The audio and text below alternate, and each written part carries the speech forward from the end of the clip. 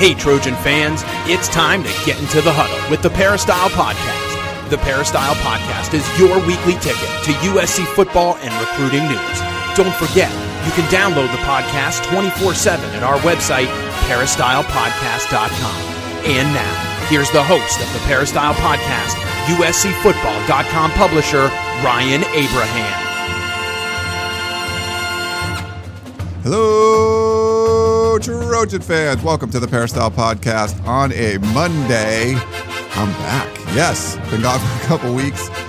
Keely and Dan were holding down the podcast fort, you could say, for the past couple of weeks, but we are back. We got Coach Harvey Hyde on the line, so we're going to get back to our regular schedule talking about the USC Trojans, and it's just in time because fall camp starts up later this week, so we're going to talk about that a little bit, some of the big topics out of Pac-12 Media Day with the Coach Harvey Hyde. Follow him on Twitter at Coach Harvey Hyde, or go to his website, harveyhyde.com, and get to know everything about what Coach Harvey Hyde says about this USC Trojan football team. He puts lots of information up there on his social media accounts and his website, so make sure you check that out. If you have any questions or comments for our show, just send them to us, podcast at uscfootball.com.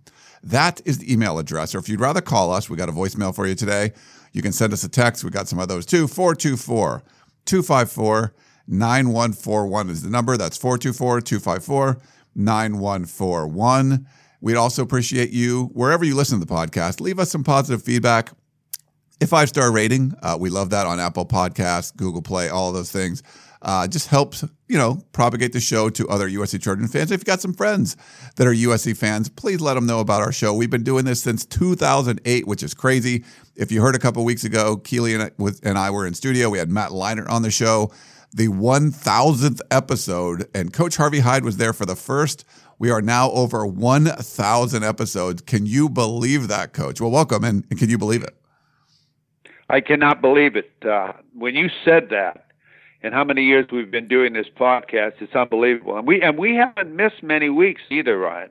We've been on just about every week unless you're gone or I'm gone or something. But it's been a lot of fun, and we hope we've been able to answer a lot of your questions and keep you up to date on our thoughts. And we want to thank all of you for listening and sending in questions, and we're looking forward to another great year. Yeah, another great year covering the USC Trojans. We just keep rolling on, and we've added shows over the years. It used to be kind of a once-a-week thing. We used to number every episode, but now there just got to be too many. But, we got our show with me and Harvey Hyde. We'll do a recruiting one with Gerard sometimes. We have Keely Ewer and Dan Weber on. That's been a regular addition, and they do their Family Feud podcast. And we'll try to do other ones, too, where we have different guests and everything. So make sure you go back and check out the archives. You can go to peristylepodcast.com too. We got a lot of information up there.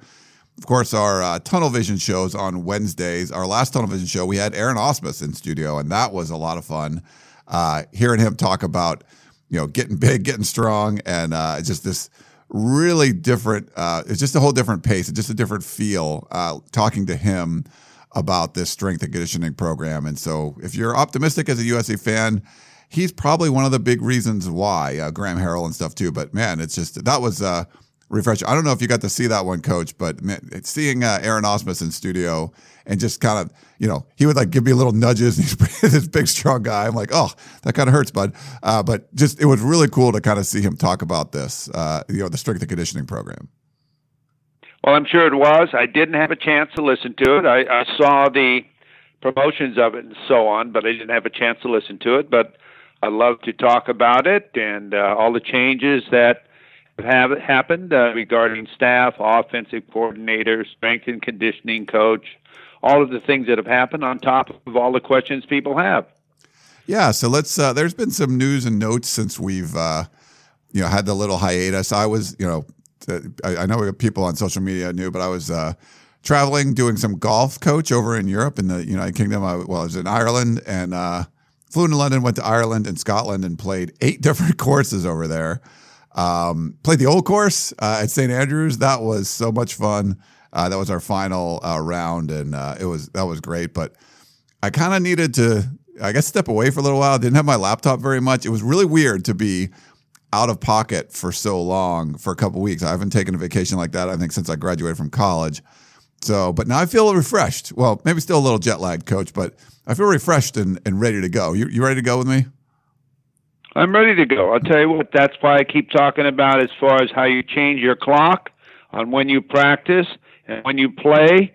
Now you see what I've been talking about, don't you, Ryan? Yeah, and that's a kind of interesting segue maybe.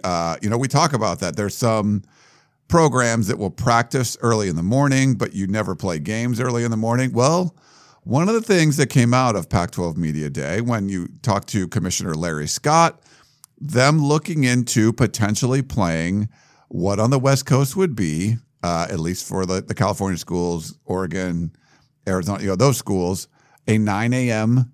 game.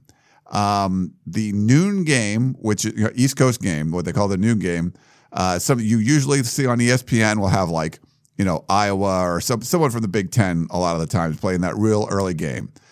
But you look at what Fox is doing in their new pregame show. They're trying to compete with College Game Day. Matt Leinart will be on the show. We talked to him a couple weeks ago about that. Reggie Bush, Urban Meyer, all those guys are on that show. They want to make their early game the featured game. So they'll put Joel Klatt and Gus Johnson, their number one analyst team, and Jenny Taft, I believe, with them too.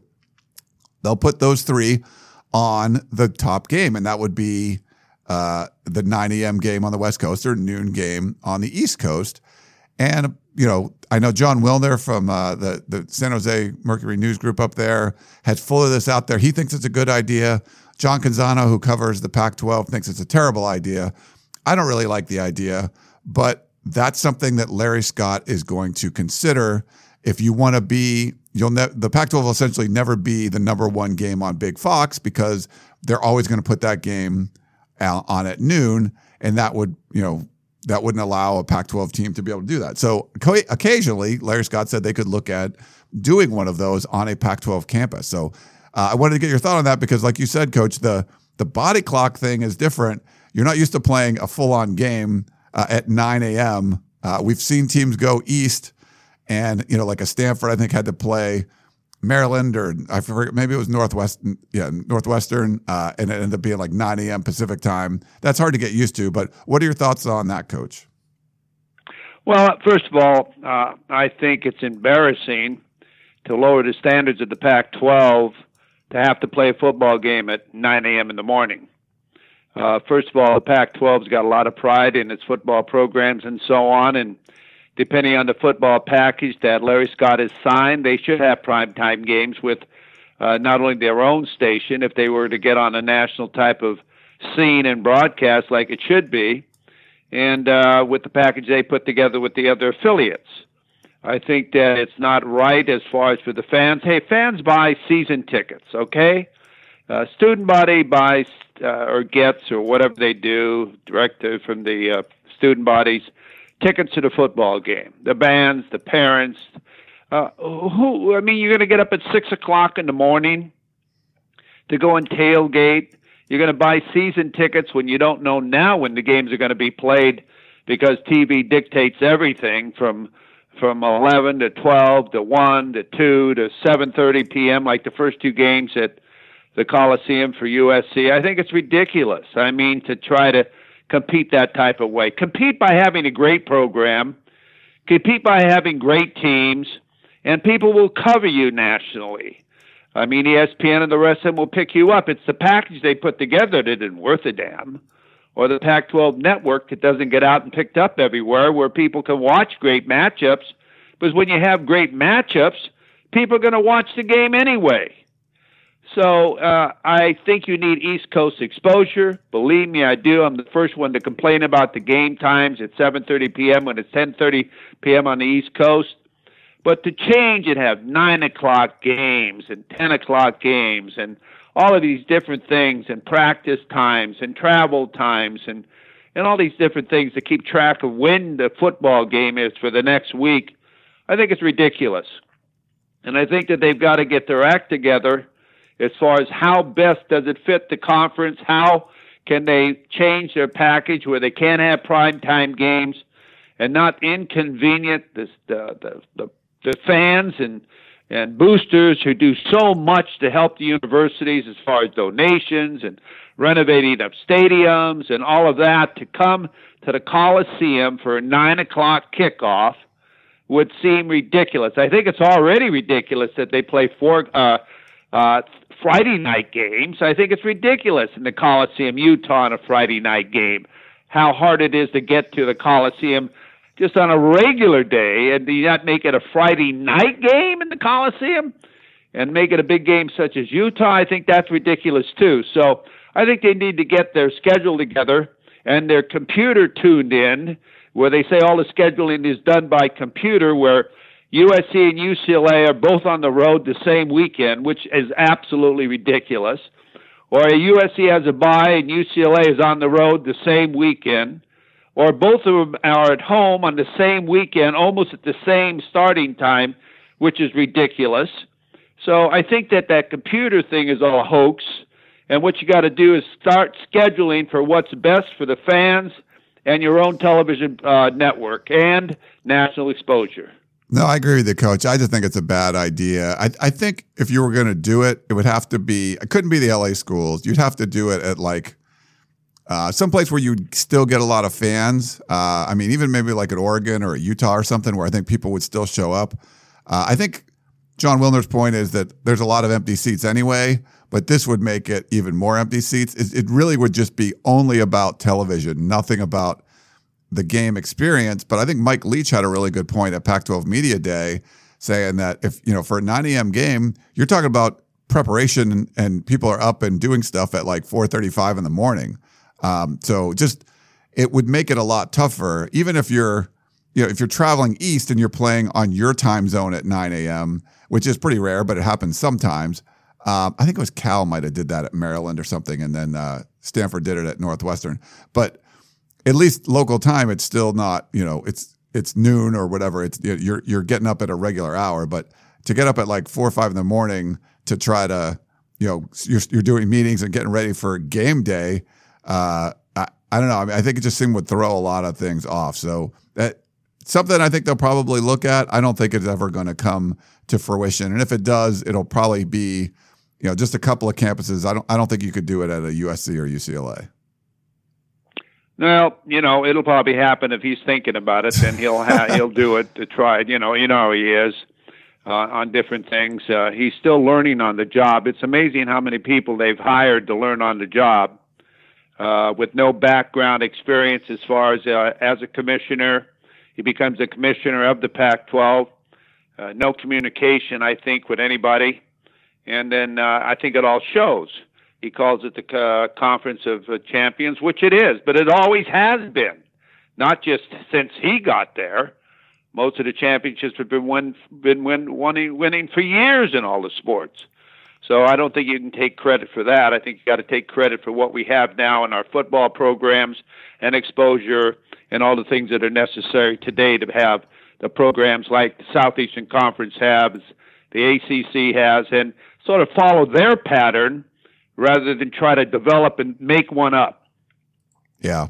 Well, there's some positive stuff that came out of Pac-12 Media Day from Larry Scott from the conference, but something that we expected and something I think that's going to be, close to home for you, Coach, moving the Pac-12 championship game from Santa Clara, Levi Stadium, which is just terrible, to Las Vegas, the new Raiders Stadium. What do you think about that? Well, I think it's about time. When Tina Kunzer Murphy was the executive director of the Las Vegas Bowl, I met with her, and at that time, that's when the North and South of the Pac-12 split up, and they were going to have a championship game, and they hadn't decided where it was going to be. So I met with her, and she met with the Las Vegas Events, and we made a proposal to have the game in Las Vegas at that time. And I don't know how many years ago that had to be, maybe 8-10 years ago. I'm not sure how long it's been. And it came down to three cities, Ryan. It came down to where they're playing it, San Diego and Las Vegas. And we lost out to the San Francisco area game as where they built the conference offices. And that hasn't really worked out or panned out that much if you look at the financial statements and the cost of living there and all the studios they built. And they've continued to have poor crowds there no matter what they say and so on. But the night before, and I don't know exactly what happened, it leaked out before Media Day that the Pac-12 championship games were going to be announced at Media Day as in the Los Angeles, new stadium for the Rams and Chargers. Something had to come down, and I don't know, I'm just interjecting my thoughts, that they did then decide to go to Las Vegas. And I think it's the smartest thing they could have ever done. They already tried the Los Angeles scenes with the basketball tournament at Staples, and that was a complete bust. So they moved the Pac-12 basketball tournament to Vegas, and it's been very successful. And now with the football playoff game for the championship game in Las Vegas, how can it be any better? It's in the month of July or December where you get great rates. It's a city that knows how to produce special events. It's in the hub, and there's no home team or team that has played there.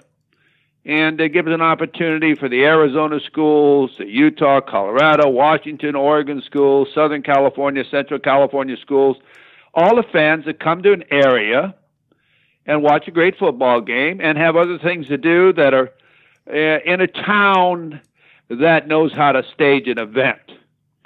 So I think it's the smartest thing they ever did. Plus, the local people in Las Vegas will really support this too. But for them, it's like a major bowl game to see two great teams from the Pac-12 play there. So they'll get great attendance in a great stadium with great support and special events to go around it. So I think finally they got it. They figured out they don't need to have it in Southern California or San Francisco. They need to have it where, if somebody had traveled to Southern California to watch their team play during the regular year, they don't want to go back if they played SC or UCLA. But nobody in the Pac-12 plays in Las Vegas. So you're going to get people to come there to watch their team or other teams play for the Pac-12 championships.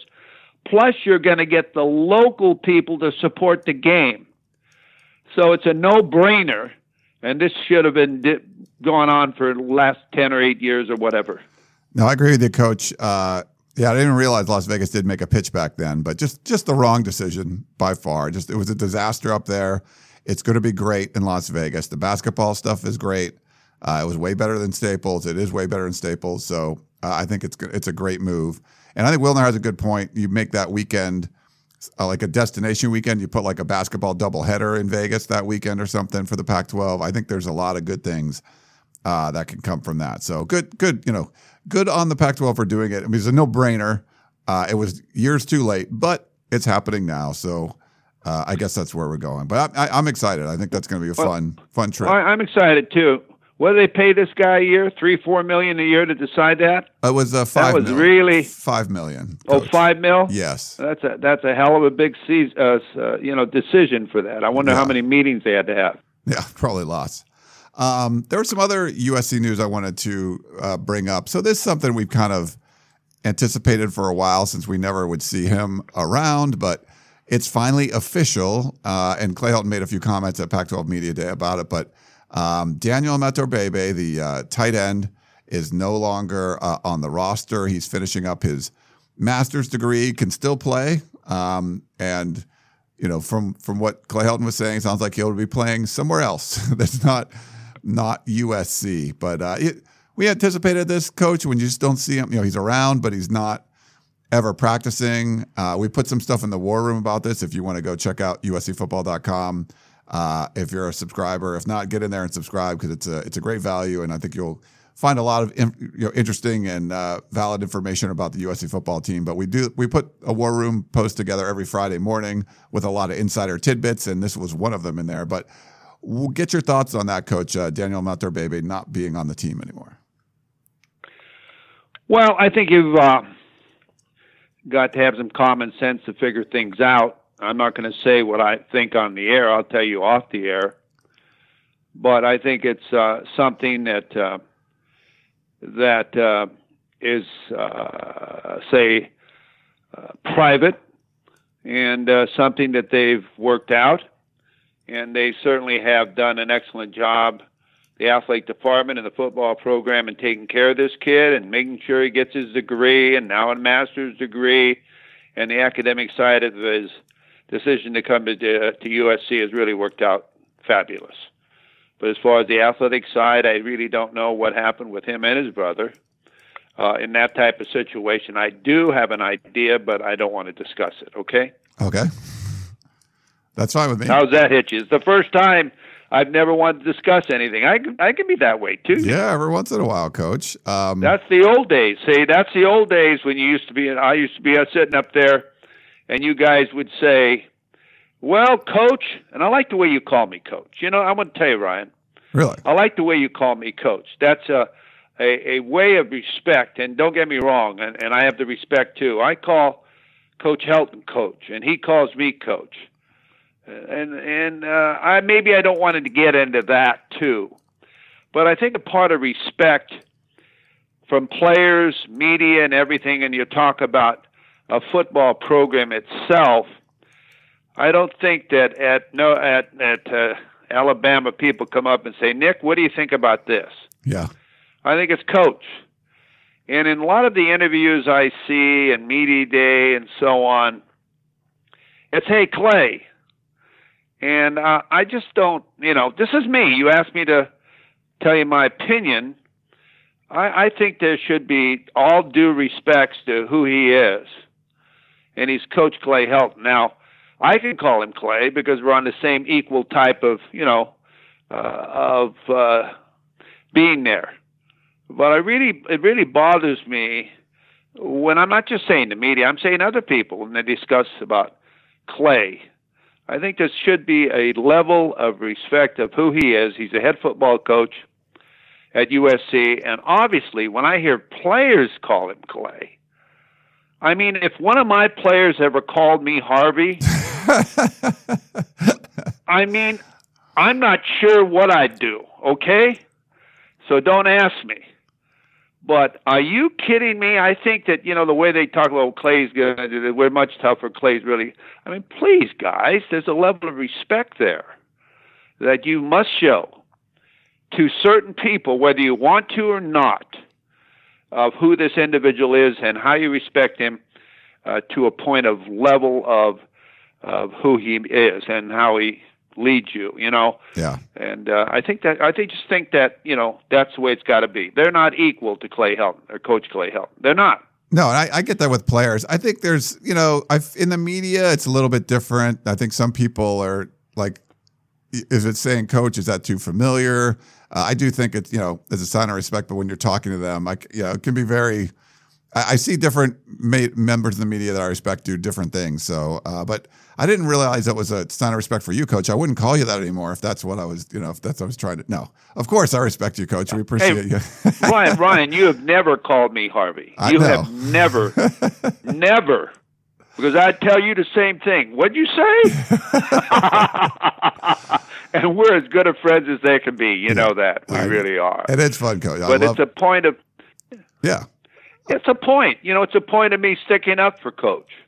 It really is. You hear me sometimes.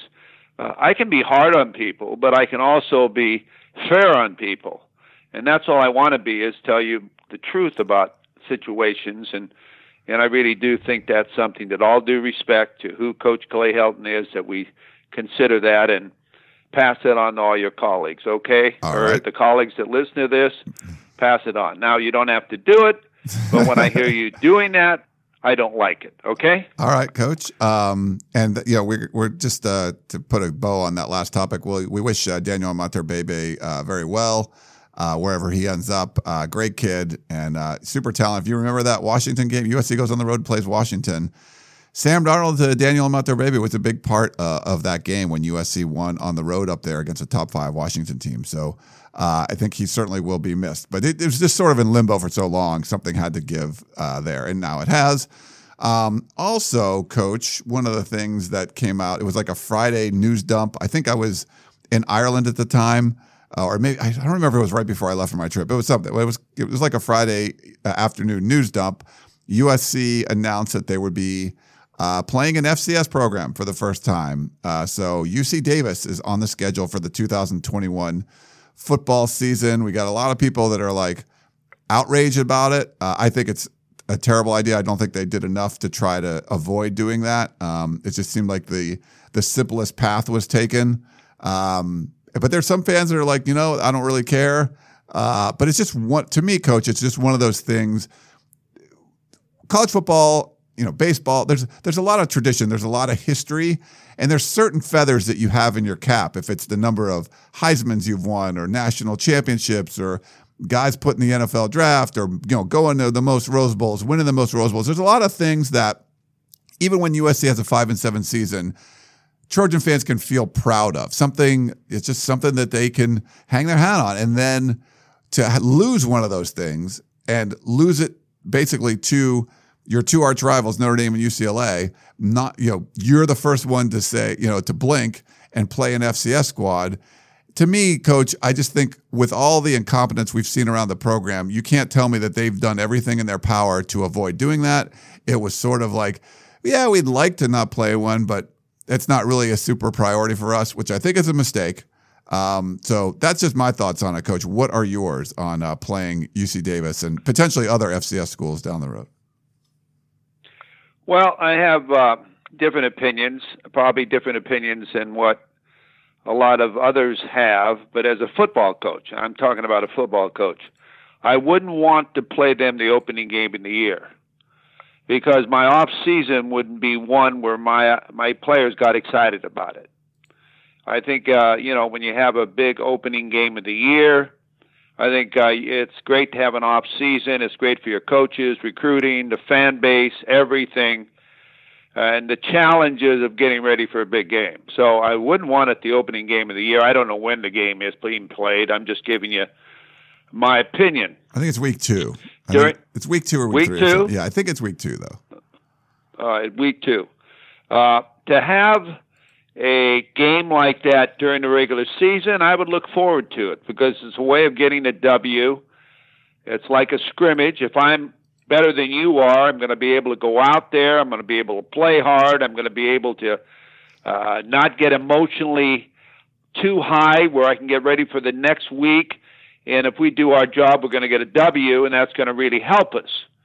So I would say good. Plus, the guarantee is going to be a smaller guarantee. I hear the guarantee is somewhere around $750,000, which is below normally what you have to give a San Jose or UNLV or Nevada, about $1.3 million. So UC Davis will be real happy with that. And then also the third question I have, I know Steve Lopes does the scheduling for the football program. Sometimes it is very difficult to find a date that you have open, to find a date with someone else that they have open to get that final game in your schedule. Now, when you look at USC, they don't do it but just one time now. This time, they still play Notre Dame, and I'm not sure who else they play that year, but they'll have an Alabama or they'll have somebody in there to make their schedule very strong, very appeasing to people. And what it will hurt, if anything, is the crowd interest as far as the USC fans, as far as coming to the game and the television exposure, because it will not be a national televised game. So you have some ill effects to playing that type of game, but sometimes it's basically impossible. In fact, you even try to buy out people. You say, okay, we'll buy you out of that game so we can play this team. We'll pay you that guarantee and make this happen because you got to have that game schedule filled. And I'm sure if you talk with Steve Lopes on this, it's exactly what I'm talking about. It's not that he wanted to play him. It's just he had no choice. And down the road, if there's some conference changes or if something changes, they can always get out of that game. There's a clause, I am sure, in the contract that says that we can buy you out of that game if we can replace you with someone that's more comparable to who we want to play. So before everybody jumps to all of these conclusions, you've got to understand the huge problem of scheduling and the purpose of scheduling, the pluses and minuses of it. But as far as it being an opening game, I'm glad it's not, because it's very difficult to work during your off season for that. Now, they won't have to worry about that USC because they open with Alabama next year, okay? So you're going to have a good thing to think about as far as getting ready for it. So, that's the main problem I see with it. But again, you have to understand, too, how hard it is to schedule today. Yeah. We had a question about this from Curtis in Moreno Valley. I'm going to play it for you, and then we'll get your thoughts.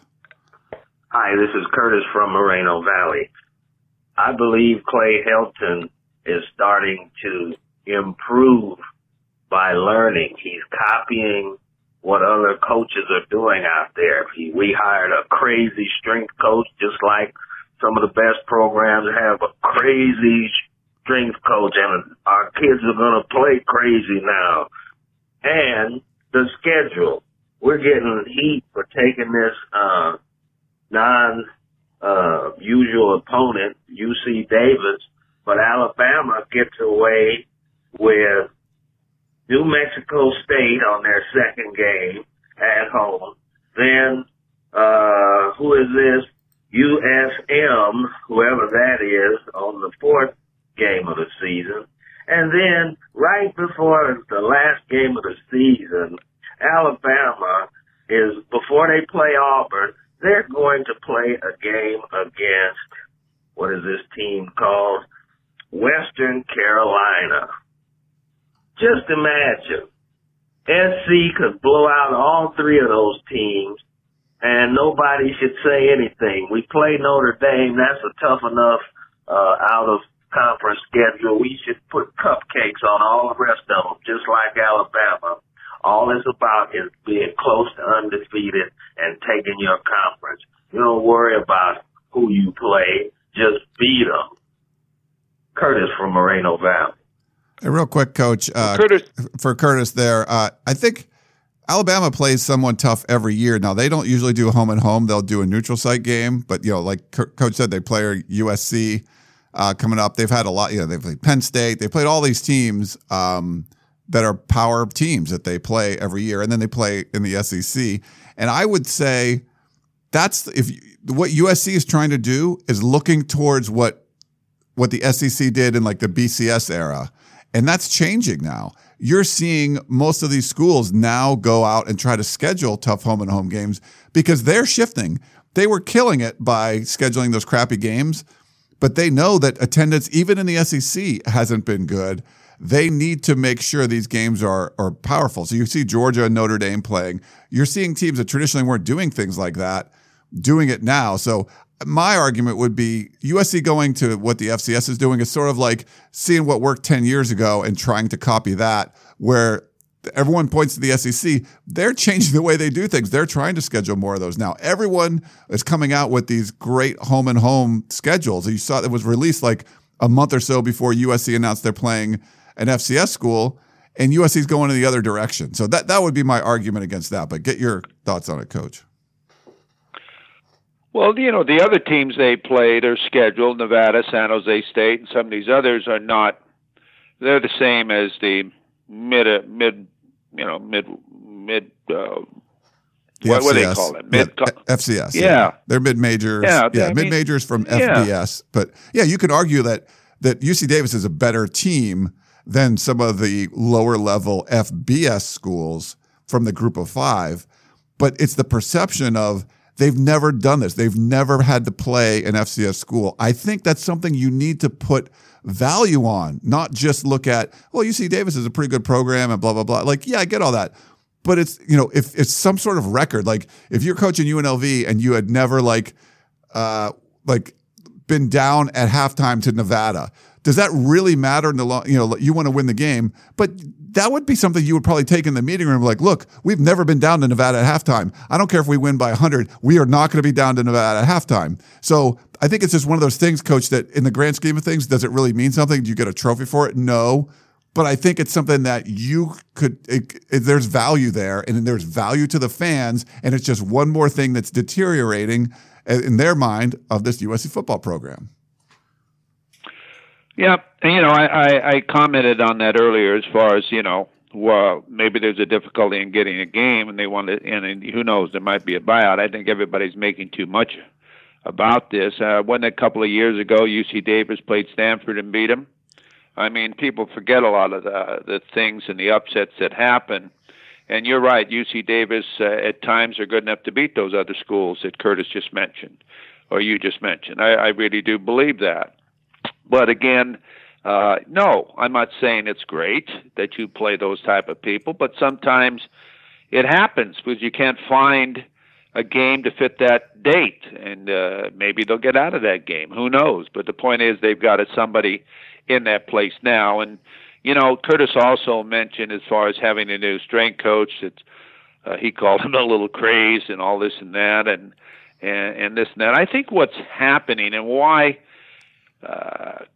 Coach Helton has been talking so much about Graham Harrell and the strength coach and so on. And nothing against anybody else who has coached there before, but I've got to tell you the truth, because when we discuss these things, it's because of what I see. And answer your question is he's never been around someone that knows what the hell they're doing. I mean, when you look at some of the coordinators he's had in the past, I mean, they were never a coordinator before. Clay was never a head coach before. So when someone comes in with a package, with a series, and knows when they do this, we do that, and you always used to hear me say they never had a series, and I used to call their offense 31 flavors, one of everything. I think Coach is impressed, and the media is impressed, and the people who watch practice are impressed, and they're impressed with his interviews, Graham Harrell, because he knows what he's talking about, because this is his offense. He's developed it. He's coached it. He's not a first-time baby. And a lot of times when you have first-time guys, they really don't know what their philosophy is or what they believe in. And here they are at USC coaching. So I think that when you hear all these reports about Graham Harrell and how great it looks and the strength coach and how he's bringing toughness and all these different things, it's because Coach hasn't really been acquainted with that type, because he's had his brother there. Nothing against his brother, but family people. His dad's like his uncle coaching the offensive line. I mean, nothing against these guys, but it's been a family affair. It hasn't been like something where you've heard me say USC, to coach at USC, that's an honor in my way of looking at USC as a football program, like Alabama, Notre Dame, whatever. I look at them as that type of program, okay? Right now they're a sleeping giant. Don't wake it up. But if you wake that giant up, you better look out, okay? And that's what everybody right now is scared to death of USC waking up. Yeah. Because every player in America, I want you to know, still remembers USC, the name USC, okay? So this is the way I look at that. So I think a lot of play has been given by the media and the services about these people. The conversations, mostly the entire off season and this summer, has been about the strength and conditioning program and the offense, because they've never been around somebody that somehow is trying to do something correctly or has a philosophy in what his offense is. He's not trying to put one together. So I think, Ryan, in expressing myself, I'm trying to tell you, I think that's why the media and what's going on is so much involved in those two conversations. To me, there was the level of incompetence. I mean, for a 5-7 team to have, be picked second, and to have, there's a lot of optimism there. And I think it's real optimism. I think this team can do some really good things and go from 5 wins to 8, 9, 10 wins fairly easily. But that to me just shows, Coach, how bad things were last year, that they never should have been close to 5-7 with just, a few changes, just putting some more competent people in place. You could make that big of a turnaround, because it wasn't about the talent. It wasn't like you don't have the horses. I think Mel Tucker's going to do a really good job at Colorado. I like Steven Montez, but I'm not sure, Laviska Shenault's maybe the best player in the conference. But, just overall, it's probably going to take him a little while. For USC, you could make a few coordinator changes and completely turn your, go from a 5-win team to 10. That just tells me your 5-win team, your level of incompetence was so high that it's almost unforgivable. But that's kind of the position USC's in. And I know there's some USC fans that don't think there's any way they can turn this around. They absolutely can, because the talent is there and you've made some good choices and you don't have as many family members around and things like that. Some people that are good at their job, and now you let them do their jobs, and I think this team can get a lot better. Well, everybody certainly hopes so. I know the recruits are waiting for that. Obviously, the recruits and the commits and the people that they are recruiting are standoffish. No one is really committed recently, and this recruiting class is one that is waiting to see what happens too. At the same time, everything is affected. When you look at what happens in the conversations that's going on and so on, everybody's waiting to see what happens. And as I said, it's a sleeping giant. It always has been. And if you can wake this giant up, all of a sudden things change in a hurry. Yeah. So we'll have to wait and see what happens. I still haven't bought in, like I told you, on all the things. I'm still anxiously waiting to see what they look like in a full scrimmage like the 17th, and how they open up against Fresno State, which, they're a 10-point favorite. Fresno State only has back 2 players on offense and 8 on defense, so 10 starters. But Tedford does such a great job of coaching. They've got to be ready to play. Yeah. And then Stanford, of course, that's a big rivalry with them, and that'll always be a tough game, because those guys really come ready to play, and they're coached well. And in the Coliseum, it's been a battle for years, so I look forward to that game along with the rest of the games. But I'm willing to give everybody a chance and evaluate it all. And I know that Coach Clayton is talking about how excited he is with the offense as far as the passing game and him being able to rush. But remember, you have one less rusher in the quarterbacks at USC. JT Daniels is not going to be a rusher if he's the starter, and that's going to put a different limitation on your offense that he had at North Texas State. And we've talked about Jack Sears in the spring. We'll talk about that more in the fall when we watch their practices. So we'll see what happens. It's a different type of matchups, too. They have big receiver matchups against not the speed type of burner guys, so we'll see how they take advantage on those type of matchups, which I'm sure Graham Harrell will know how to do. So we'll just see what happens. Main thing, too, no one's talking about the defense much. And I think they've got to, they talk about simplifying thing. I think they have players. It's just putting them in the right position and making no mistakes as far as containing and missed tackles and pass interference penalties and all of the above, beating yourself. So I'm looking forward to seeing this season roll around. I think everybody is, and I can't wait to watch it. Coach, Curtis mentioned, and you talked about Aaron Osmus too. When I was chatting with him on our television show, make sure you go check that out. It's on YouTube and Facebook, and it's up on USCFootball.com. If you missed it, it was a really good interview, but he was great. Not that I did a good job. He was great. But one of the things I got the impression of, he's definitely an old school kind of guy, like eating steaks, lifting, eating thick and lifting heavy, like as a philosophy. He's not about, blending your food into, he's like, cook a steak, eat it, lift huge amounts of weight, squat, big squats, bend the bar. And when he talked about the conditioning side, it was sort of like, yeah, they run too. So there wasn't really a whole lot of focus on the conditioning part. I mean, they do stuff, obviously, but really he's trying to make these guys stronger and tougher. And the entire time, and everyone has a different philosophy of how you want to do things. But just to me, Coach, it felt like this is more of a Harvey Hyde kind of approach. Like I felt like that's the way you wanted to see things done. Was I wrong on that? No, you're not wrong at all. You're right. In fact, we wouldn't cook our steaks, okay? Yeah. We would tell them they got to eat them raw. We want a steak. The steaks were fine, but you'd have to eat them the way they are. And that's exactly what we did. That's the way we trained. And then as you came there as a little baby, when you're a freshman, you saw that type of attitude, and you adjusted to that type of attitude, and you played at that competitive level in everything you did. I mean, if you were in the ballet room learning how to dance and gain balance, you did that better than anybody else.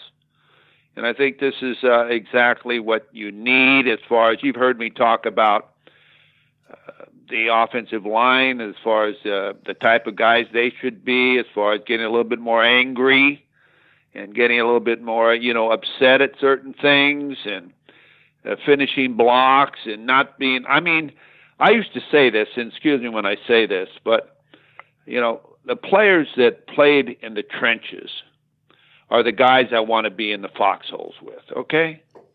Or the guys when I walk down an alley at night, wherever that alley is, I feel pretty good about it. I mean, I'm not worried about it. And I think this is the type of attitude you have to have as far as to being a great football coach or football program. Don't worry about it. Let's take this street. Turn right here. We don't care what's there.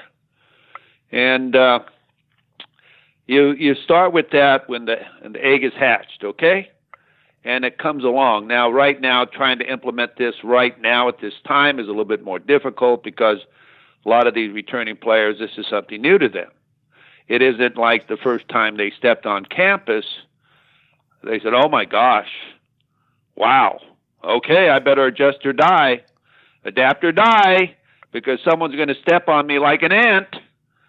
And all of a sudden, this is what happens. So I think it's good. And I think you've got to be able, it'll take time. And I think it'll be good. Coach, one of the other newsy items, or not really newsy, but this affects us. It's kind of the end of an era. And we've seen this happen like when Lane Kiffin was struggling right before he got fired. He closed practices. But practices during the season are going to be closed now. We'll be able to go for the first 20, 30 minutes, which, a lot of programs close practices altogether, and the ones that are open, typical, you're going those kind of, that kind of time. But, for USC and LA, it's traditionally been open practices with the media there all the time, being able to observe what's going on. That's changing, at least for now. If who knows? This happened. I'm not saying this is the end of the Clay Helton era. I mean, we have no idea. They could have a huge season. Like I said, they could win 10 games and things keep going. But at the end of the Lane Kiffin era, he kind of closed things down, and it seemed like more of kind of a desperation sort of thing. I'm not saying this has that same feel to it, but there was obviously a lot of criticism when you have your first losing season in about 2 decades. Wanted to get your thoughts, Coach, on the decision to close practices to the media going forward. Well, when I have always coached, the fall portion of our camp I would keep open. Why? There's no surprises or game planning that's going on, and you want to have good practices. Players are tired, and it's a terrible time of year as far as camp. It goes on and on and on, and you hit the same color every day, and you want to have a lot of momentum, a lot of emotion out there. So I used to keep it open, okay? But then when we got into game planning and when we got into what you call classroom atmosphere, both on and off the field, I didn't want any distractions, okay? We would allow the media to come in when we stretched and we do the different things. And then again, if they could leave or they didn't have to come there, they could come at the end of practice, and our sports information director would have, a press conference or whatever you want to call it with the head coach and also an injury report. I didn't hide injury reports. Okay, you're going to figure it out anyway, and do your interviews.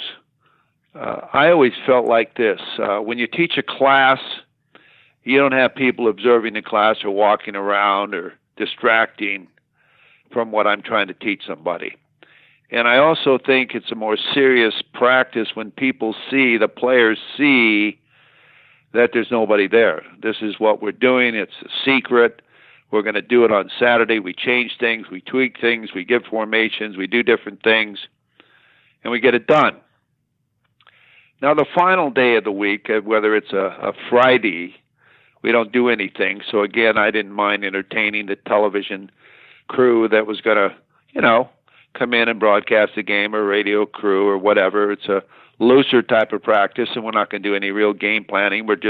We practice now. Don't get me wrong. We were in shoes and game uniforms with we didn't put game uniforms on. We just put T-shirts and helmets on. I like to always loosen them up and, get them more relaxed and get them familiar with the stadium and the turf and so on. Maybe we were out there maybe 40 minutes. Then we could do a little media. But after that, I shut it down. So during the week when we game planned and so on, I wanted it to be like, hey, man, this is the discovery of the atomic bomb. what we're doing today. We're a mad chemist. We're putting together what we're going to explode on Saturday with. Whether there was a lot of changes or not, I wanted that type of feeling. So I understand what he's doing, and I appreciate him opening the practices like he's done all the time. Makes it a lot more difficult for media people to get the stories and the things they need to get out there. But again, you know that during the year I never go to practice because by that time I have my own philosophy and watching the first games or two, and also seeing the camps and the scrimmages and so on. I can talk about it and watch games, and I can talk about it. So I think it's okay. Now, I know a lot of the services don't think it's okay, or the media don't think it's okay, because it limits you on how much material you can gain for all of the listeners or articles you can write. But that's how I feel on that, and that's the way I would do it again. All right, Coach, we had a couple more things before we let you go. What we did get a text, I should have brought this up earlier. We were talking about moving the Pac-12 championship game, but from Robert in Athens, Greece, he said, the powers that be, being the geniuses they are, do you or any of you guys happen to know if they're moving the Pac-12 championship game from Friday to Saturday once it's moved to Las Vegas? If it remains on a Friday, will any problems actually be solved? Thanks very much. Fight on, Robert in Greece, class of 2000. That's a good question. I really don't know.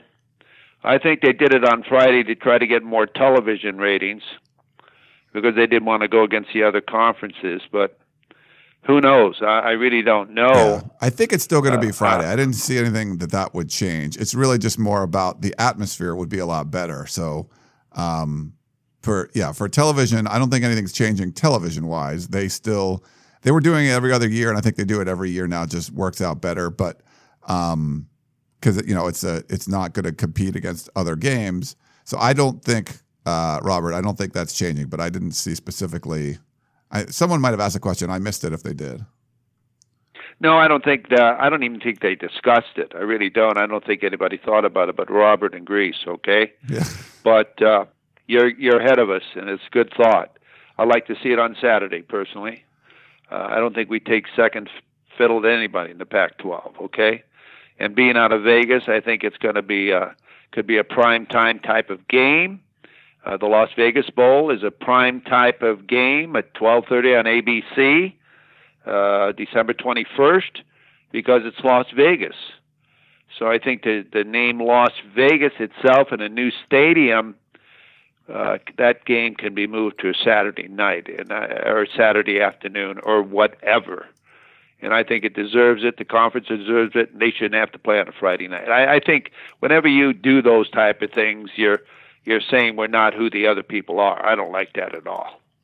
All right. Well, one last thing for you, Coach. Coach Clay Helton, one of the buzzwords we've heard in the spring and in Pac-12 Media Day is about accountability. And I think the entire team, everyone you talk to, they know that they're not going to get the benefit of the doubt because of 5 and 7. I think they're ready to move on, but they also know that people aren't ready to move on until they show them that they're not going to be doing, the things that made them 5 and 7 again.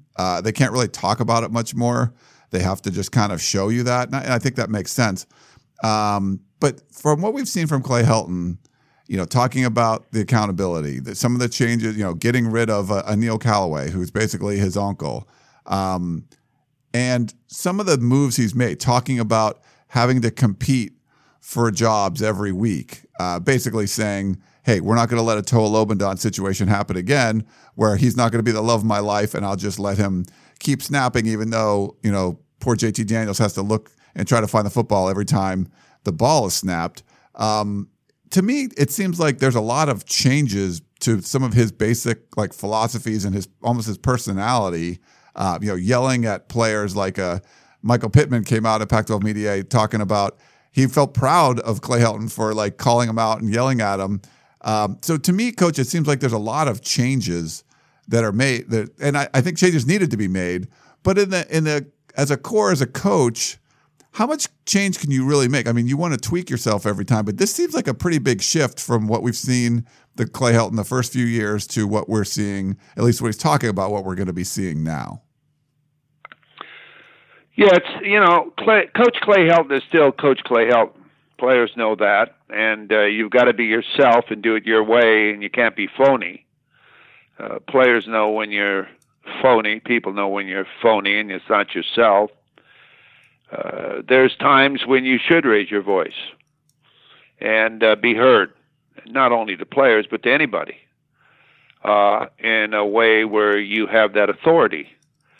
You don't say, we're going to do this, we're going to do that. People learn that from who you are. It's called respectability. But when you say something, they know you mean it. It isn't like you say something and they do it anyway. I've talked about that in the uniforms. I've talked about that in the practice. I've talked about that. For how many years have I been talking about the things that are now coming up and being discussed more and more, and these changes have been made? It's a shame that it took so long for some of these things to be recognized. And I think that if you're going to be a leader, you've got to be respected so that when you do say something, people pay attention to it. And they deserve to be yelled at if they don't pay attention to it, because they know that they've been told. Now, if you don't tell somebody, they don't know the rules and regulations. But once you tell them what they are, then if they get out of line and it's not what they're supposed to do, then, they deserve to have, hey, what do you think you're doing? Or I've told you not to do that before. Or I've told you not to wear pink socks or pink cleats. This is the colors we have here at USC, and I want you to respect our colors, and this is what we wear. Little things add up. And when you allow people to get away with things, you've always heard me use that term, termites. Termites can destroy everything, eat it away, unless you stay in control of what's going on. You need to fumigate once in a while, okay? And I think that coaches learn this, and sometimes he's learned it the hard way, but I think now he's hoping that the new image of him and the new structure of the football program is what should have been there a long time ago.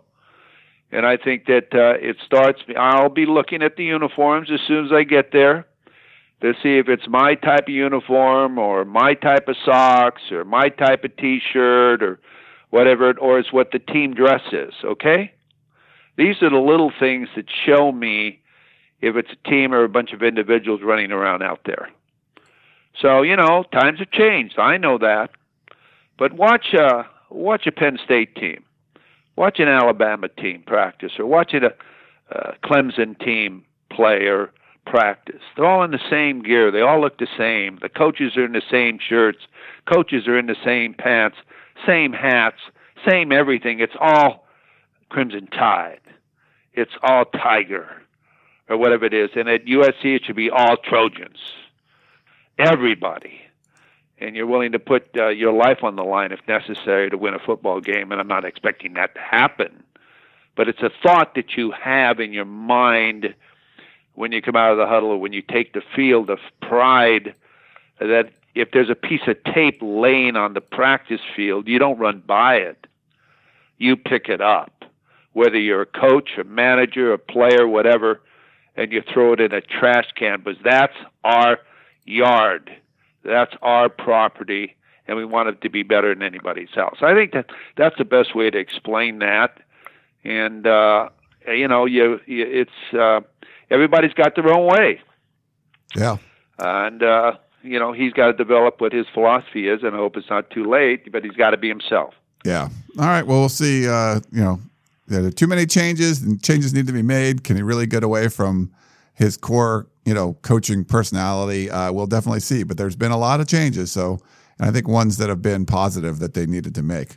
All right. Well, that is the coach, Harvey Hyde. Fall camp starting up this weekend. Was it Friday? What? I don't even got my days right here. Friday the 2nd. So we'll be back out. I'll be practice. There. I'll see you there. Yeah, I'll be there Friday and Saturday. I'm going to be there. It's going to be warm, which is normal for this time of year. And like I used to say when we practiced in Vegas, Somewhere else in the world, it's hotter than it is here. Yeah. Let's use it as an advantage. It's going to be hot in Fresno, so Fresno will be used to the heat. We got to get used to the heat, even though it's a night game. And Ryan, I'm going to tell you, I hope that they have an opportunity to practice in the Coliseum after the 17th, close practices at least twice before each game to get used to being in the new Coliseum. No looky-lookies as far as, oh, this is what it looks like, and oh, that's what that looks like, and being able to catch footballs in the new stadium and the lights and all of that. And as a head football coach, I would just say to our athletic director, whoever it is, it's our stadium and we need to practice there. Yeah. And use the headsets and the whole thing. Don't tell me it's a Rams stadium. It's our stadium. They're going to be gone in a year, okay? We need to get ready for our season there. So I hope that happens. And Coach Helton, if you're listening, listen to what I'm telling you because it's very, very important. All right. That's the Coach Harvey Hyde. Hope you enjoyed the show. We'll be back. We'll be back tomorrow, I believe, Tuesday, depending on when you're listening to this, with Keely Eure and Dan Weber back in studio. Do a little preview, I guess you could say, of USC fall camp. Like we said, starts on Friday. So make sure you listen in, and we do appreciate you listening right now. That's the coach. I'm Ryan. Thanks so much, and we will talk to you next time. You've been listening to the Peristyle Podcast, presented by USCFootball.com. Be sure to tune in next week for the latest news on Trojan football and recruiting. And don't forget, you can automatically download the podcast directly to your smartphone or tablet for free. Just click the iTunes link on peristylepodcast.com or search for Peristyle Podcast at the iTunes Music Store.